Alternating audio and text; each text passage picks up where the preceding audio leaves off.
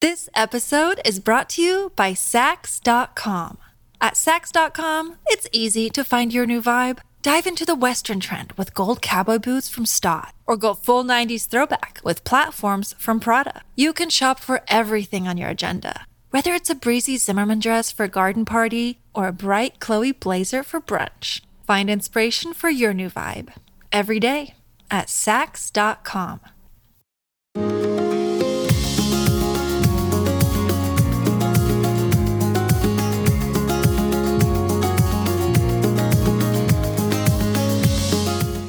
You are listening to the Thoughts from a Page podcast. My name is Cindy Burnett, and I love to talk about books with anyone and everyone. While listening to my podcast, you will hear author interviews, behind-the-scenes conversations about other aspects of the publishing world, themed discussions with other book lovers, and more. For more book recommendations and a complete list of every podcast episode, check out my website, thoughtsfromapage.com, and follow me on Facebook and Instagram at Thoughts From A Page. This week, I'd like to ask anyone who enjoys this podcast to please review it wherever you listen if you have a few minutes. Thanks so much to those that already have. It does not need to be a long review. Just a couple of sentences would be so useful. Reviews really help the podcast find new listeners and bump it up in the various algorithms. I greatly appreciate your support as I continue to grow the show. Today, I am chatting with Lisa Barr about Women on Fire. Lisa is the award-winning author of 3 novels. In addition, she has served as an editor for the Jerusalem Post, managing editor of Today's Chicago Woman, managing editor of Moment Magazine, and editor-reporter for the Chicago Sun-Times. Lisa has been featured on Good Morning America and The Today Show and lives in the Chicago area with her husband and 3 daughters. I loved Women on Fire, and it is one of my March Buzz Reads picks. Sharon Stone just recently optioned the rights to produce and star in the film adaptation. I hope you enjoy our conversation. This episode is brought to you by Sax.com. At Sax.com, it's easy to find your new vibe. Dive into the Western trend with gold cowboy boots from Stott, or go full 90s throwback with platforms from Prada. You can shop for everything on your agenda, whether it's a breezy Zimmermann dress for a garden party or a bright Chloe blazer for brunch. Find inspiration for your new vibe every day at Sax.com. Welcome, Lisa. How are you today? I'm doing great. How are you, Cindy? I also am doing great, and I'm so excited to talk with you because I love, love, love Women on Fire. Oh, thank you so much.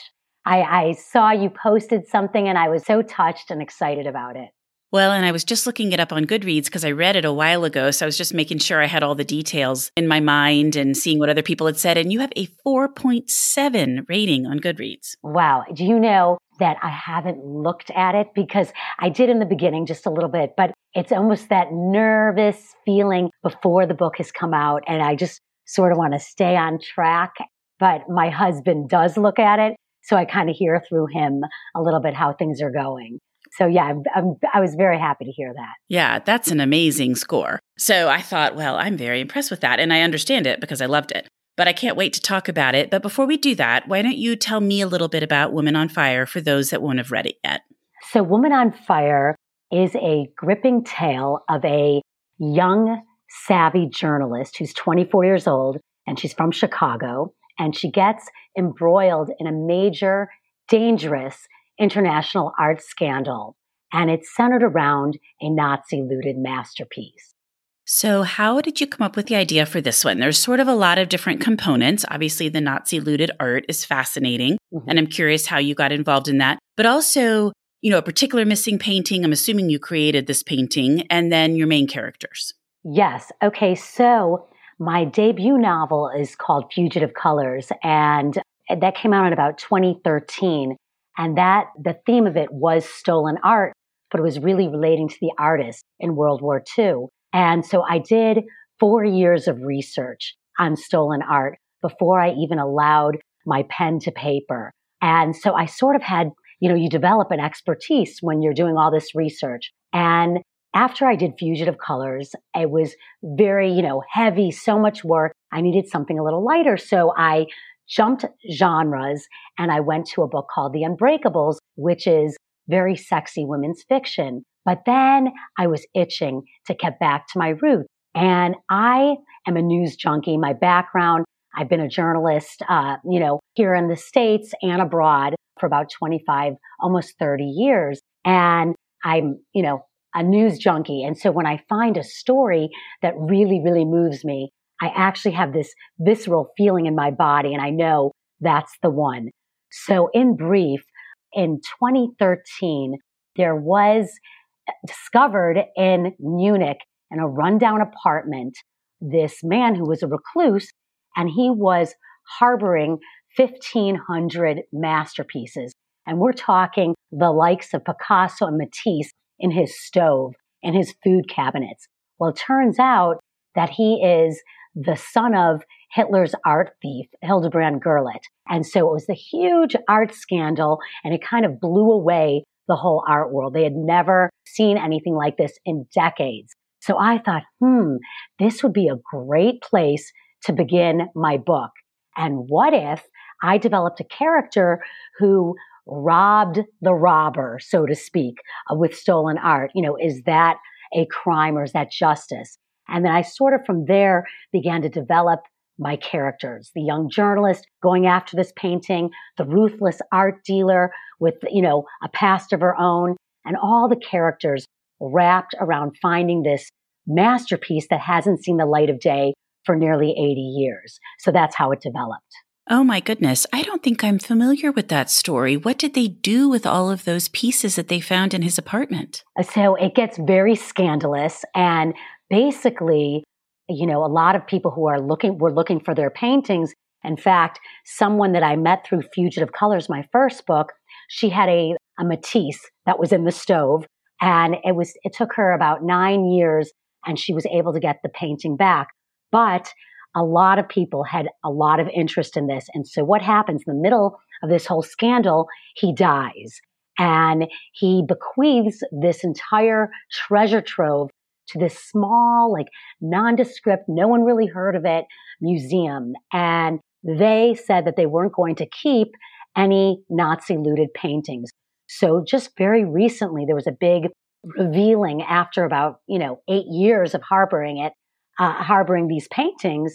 I think about 40 of them, they said, were Nazi looted art, and many others they were still looking into.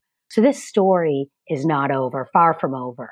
But that's where that's at with the Gerlit collection. In my book, it's called the Geisler collection. And so I based it, a lot of the details are of course changed and fictionalized, but I based that stolen treasure trove on this whole real life story. In addition, I have an artist in my first book that was sort of a fictional founder of the Expressionist movement in Germany. So in Woman on Fire, it is his painting before he was murdered by the Nazis, his last painting, which is considered a masterpiece. So I kind of tied it in.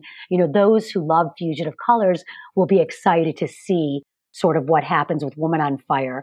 Completely different books, not a sequel, but there are some tie-ins. Little bit of an Easter egg. Yes, an Easter egg. Exactly, Cindy, an Easter egg. So trying to come up with what the painting looked like, was that fun? Yes, but I knew it. I saw it. I smelled it. I breathed it. I knew exactly what the painting looked like. But what I wanted to do is slowly reveal it to the reader. Obviously, as you get into it, everyone has their take on the painting, except the one thing that is, obviously the painting, and there's no spoilers here, is called Woman on Fire. So for me, I wanted to develop this beautiful woman engulfed in flames and giving it sort of the expressionist brushstroke, to it. And so, very interesting in the expressionist movement, which Hitler and the Nazis, they despised it because it was everything they were not. Very chaotic and frenetic and up for interpretation. So the expressionism is how art makes you feel, not what you're seeing, how it makes you feel. So that was really important in the line of the story, that it was that type of painting, for me at least. Well, I liked that, and I felt like you made me be able to visualize the painting eventually, which I just thought was wonderful. Brett, I'm so happy to hear that. Good. Well, back to your research. What was the most interesting thing you discovered while you were doing your research?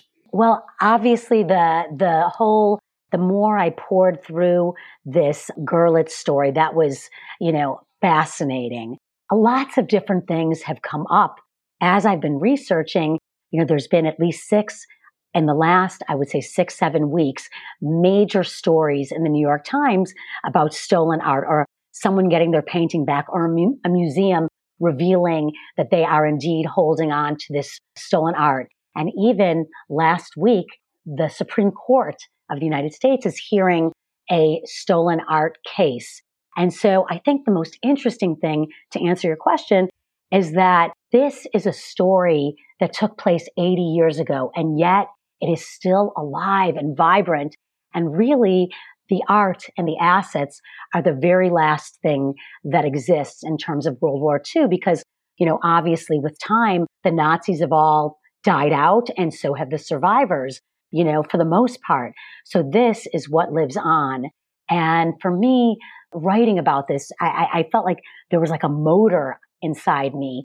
I just felt it so deeply writing this aspect of, say World War II fiction. That's just crazy and very sad as well that those things are still going on 80 years later. Yeah, I agree with you. It's sad, and a lot of people who, they know their artwork is hanging in, X, Y, or Z's collection or in some famous museum, and just the amount of legal work to try to get their painting back that belonged to their family has been such a struggle. So it is very interesting. Yes, and probably very painful for them. Yes, I agree. So are you a plotter or a pantser? You had some twists and turns in this one, and I was curious if they came up as you wrote or if you kind of laid it all out ahead of time or how that works for you. So I am a full-on hybrid. I have to plot because when you're doing research and it's historical, you need to hit certain plot points. So if you could see my dining room and my kitchen table, it is covered. In fact, on my Instagram, I do have pictures of it. So if you want to peek at it, you could see it. But I cover my table with cards, sticky notes, everything. And I sort of, have my whole outline, where I want things to go. And then I sit down and I start writing, and then the characters or the story takes me different places. I think two things I differ from a lot of writers. I do not write just like an ugly first draft. I write like a pretty first draft, meaning I cannot move on from a various chapter until it's in great form. So I really, by the time I get through my first draft, it might be like someone else's third draft of the book. And so that I do differently. Also, the type of writer I am, as I mentioned, I had historical and women's fiction, and this has very suspenseful. I am what's known as a genre jumper. And so it's really important to me that if I see or feel a story, that I'm not pigeonholed to a corner, like I must write historical fiction or I must write this. I need to write what I feel. That's when I feel like my writing is at its best. So I am a hybrid all the way through. So as you're writing, you've got it all mapped out, kind of the basic flow that the story is going to take, but then you get to a part and you think, oh, maybe this twist would be nice here. And you kind of add it in and figure out how that works for the rest of the book. Exactly. And you talk to many writers. Once we're in the zone and we're inside the character's head, you're all in. So I sort of lose myself and I'm in, whether it's, my ruthless character. In this case, it's Margot de Laurent. She's a very unscrupulous art dealer. And I probably really enjoyed writing her the most. It was a lot of fun. And then my protagonist, Jules Roth, is the young journalist. So I was able to really put my younger self, sort of when I was, idealistic and I was a first-time journalist out there. Now I'm seasoned and crusty and jaded. In her eyes, I remember that feeling of getting to the truth no matter what. Sort of before I had my kids, being fearless and going places I would never go now to get a story.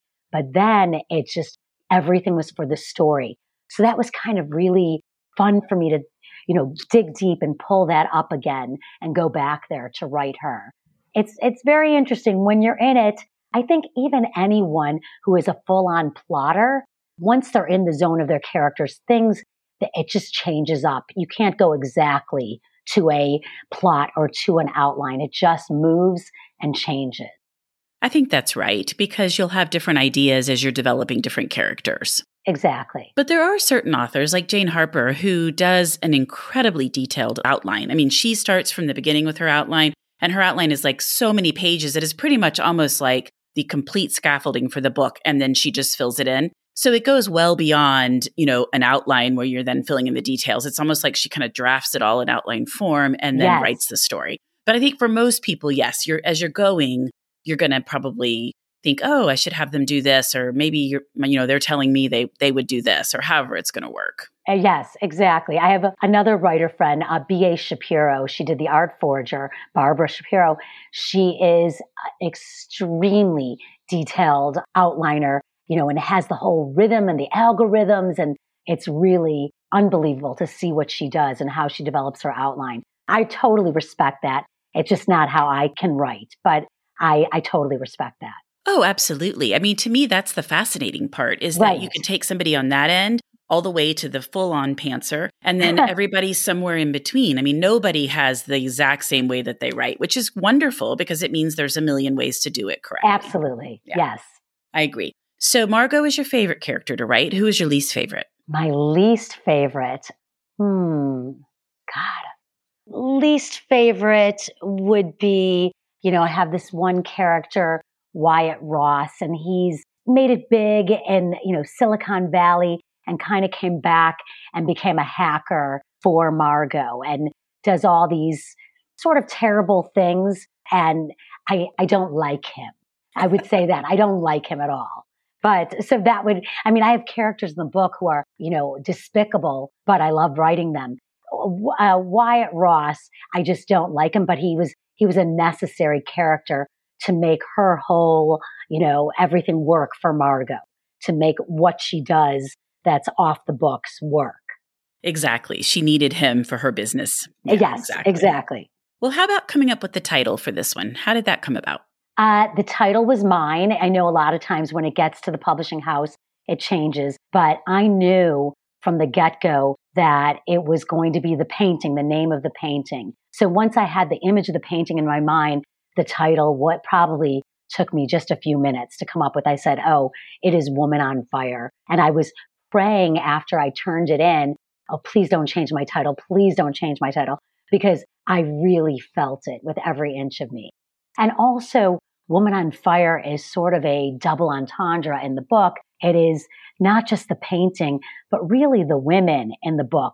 So for me, it just expressed everything, and that really worked for me. It could be Jules, it could be Margot, it could be the painting. And it's all three. Right. And it's even the woman in the painting. Right. And so I'm meaning not just the painting, but the actual woman herself. So that to me was the title, that just completely went with the book. Well, let's talk about your stunning cover. I just love it. Do you just love it? I love it. I love it. And, it's so funny. Right before I got on this interview with you, I got a peek at my British cover, and it is unreal. It is just fiery and powerful. So I'm super excited what various covers are going to look like. This cover just really worked for me because it sort of had all the ingredients. I wanted the painting. I wanted Jules, but I wanted sort of a modern Jules. So if you look at her, she has this Meghan Markle type of bun in her hair, like kind of that loose, knot in the back, and also looking in on history. So I felt like the art department at HarperCollins really, really got it right. Thank you. Thank you for that. But I really love the cover as well. The colors complement each other well. I mean, it all just goes together so beautifully. Thank you. I really appreciate it. Is the UK version coming out on March 1st as well? It is coming out in April right now, sort of slated for April. Well, I always think it is really fun to see different countries' covers and see how different people have interpreted it. Yes, yes. And, the thing that's so fascinating about that is they choose a cover that is right for their culture, their readers, and it is so interesting to see. I love that as well. But it's also the cover designer's idea, which I just think is so neat. So yes, they're definitely targeting a market and a group of people, but also it's just each individual is going to read a book and have something different in mind. And it's really fun to see how all of that translates. Exactly. Well, are you working on anything at the present that you'd like to share with me? Yes, I am actually. So as you know, it's very hard to work on a new book while you have a new one that's coming out because all the time it's stop and start where, my editors will say, okay, here's the next version to edit and to look at the edits. So I'll have to put the new one aside and then work on the edits and then reread it again and go back to it. So it really is at this point kind of a stop and start. But, every time I try to pull away from World War II, it pulls me back in. So I'm working on a story about an actress with a secret past that connects to World War II. It's really fun to sort of write it from she was an actress back in Europe too. And then things obviously happened during the war. And then she left her past behind and became a famous actress here with a whole made up past that everyone bought it. And there's a young woman who wants to do a bio, a documentary type on her. And now the truth is coming out. And so it's been fun to write. That sounds really good. Thank you. Thank you. Now, you do a really fun thing on Instagram, Carpool Karaoke. Do you want to talk a little bit about that? Yes. So it's been sort of just, as authors, social media is a big way to get our books noticed and out there and, all of that. And so I thought, what if I could, I have 3 daughters and they're all in their 20s. But I thought, wouldn't it be great as authors to be able to give back to Generation Z, Gen Z, and kind of give the advice that all the things that we know now and, sort of that what would be the one thing you would tell your younger self? And so this was a perfect connection to Woman on Fire. And as I mentioned, Jules Roth is a 24-year-old journalist. So for me, what would I tell Jules Roth if I could? And so it was so interesting when I pitched authors on it, I just kept getting so much interest. So at this point, I have 62 authors and I do a weekly gig and try to coordinate it with maybe if that particular author has a book launch or something really special happening. So it's been about 6 weeks of it. And I'm going to be it's going to be a year-long campaign for sure. And basically, I introduce Woman on Fire and I say, what does it take to become a woman on fire? What one thing would you tell your younger self? And then the author, whoever it is, talks about that in a short video. So it's been really fun and really widely received. I really enjoy doing it. So I'm just happy to be doing a promotion that means something to me and that I feel like it does benefit someone else as well. I love it. The couple that I've watched so far are a ton of fun. Thank you. Well, what about what you've read recently that you really liked? Okay, so I have thought about that. And, obviously I have a lot of friends, their books. So I thought, what, why not? Because I always say there's room on the shelf for all of us. Why not talk about the books of those who are on my pub day and who are near my pub day? So a fabulous book, Sisters of Night and Fog, Erica Roebuck. She's brilliant. And her book is also coming out on March 1st. So that's a book that I've loved. I read it.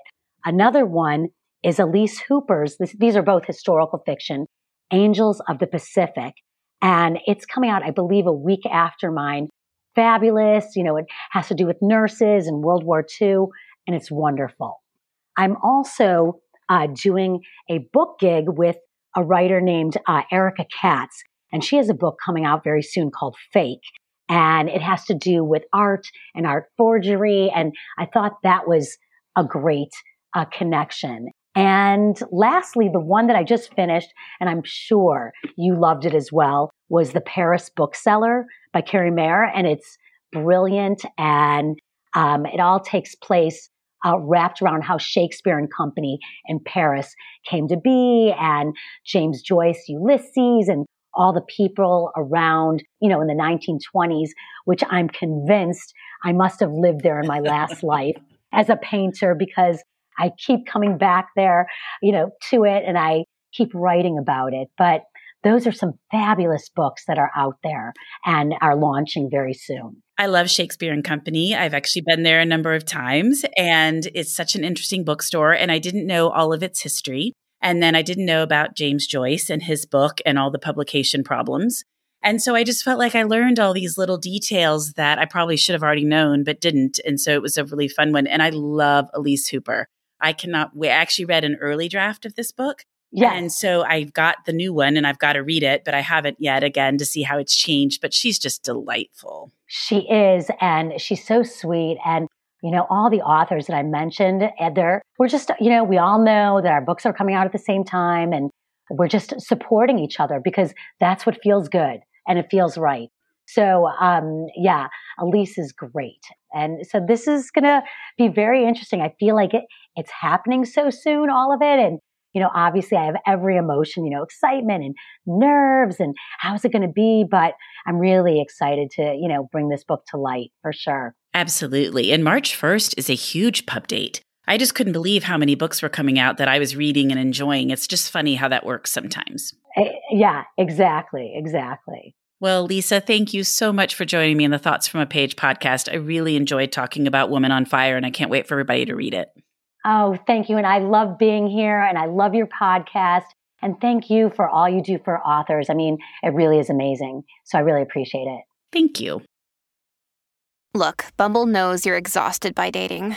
All the must not take yourself too seriously and 6'1" since that matters. And what do I even say other than, hey? Well, that's why they're introducing an all-new Bumble, with exciting features to make compatibility easier, starting the chat better, and dating safer. They've changed, so you don't have to. Download the new Bumble now. Thank you so much for listening to my podcast. If you like this episode, and I hope you did, please follow me on Instagram at Thoughts from a Page. Consider joining my Patreon group to access bonus content. Tell all of your friends about the podcast and rate it or subscribe to it wherever you listen to your podcasts. I would really appreciate it. The book discussed today can be purchased at the Conversations from a Page bookshop storefront, and the link is in the show notes. I hope you'll tune in next time.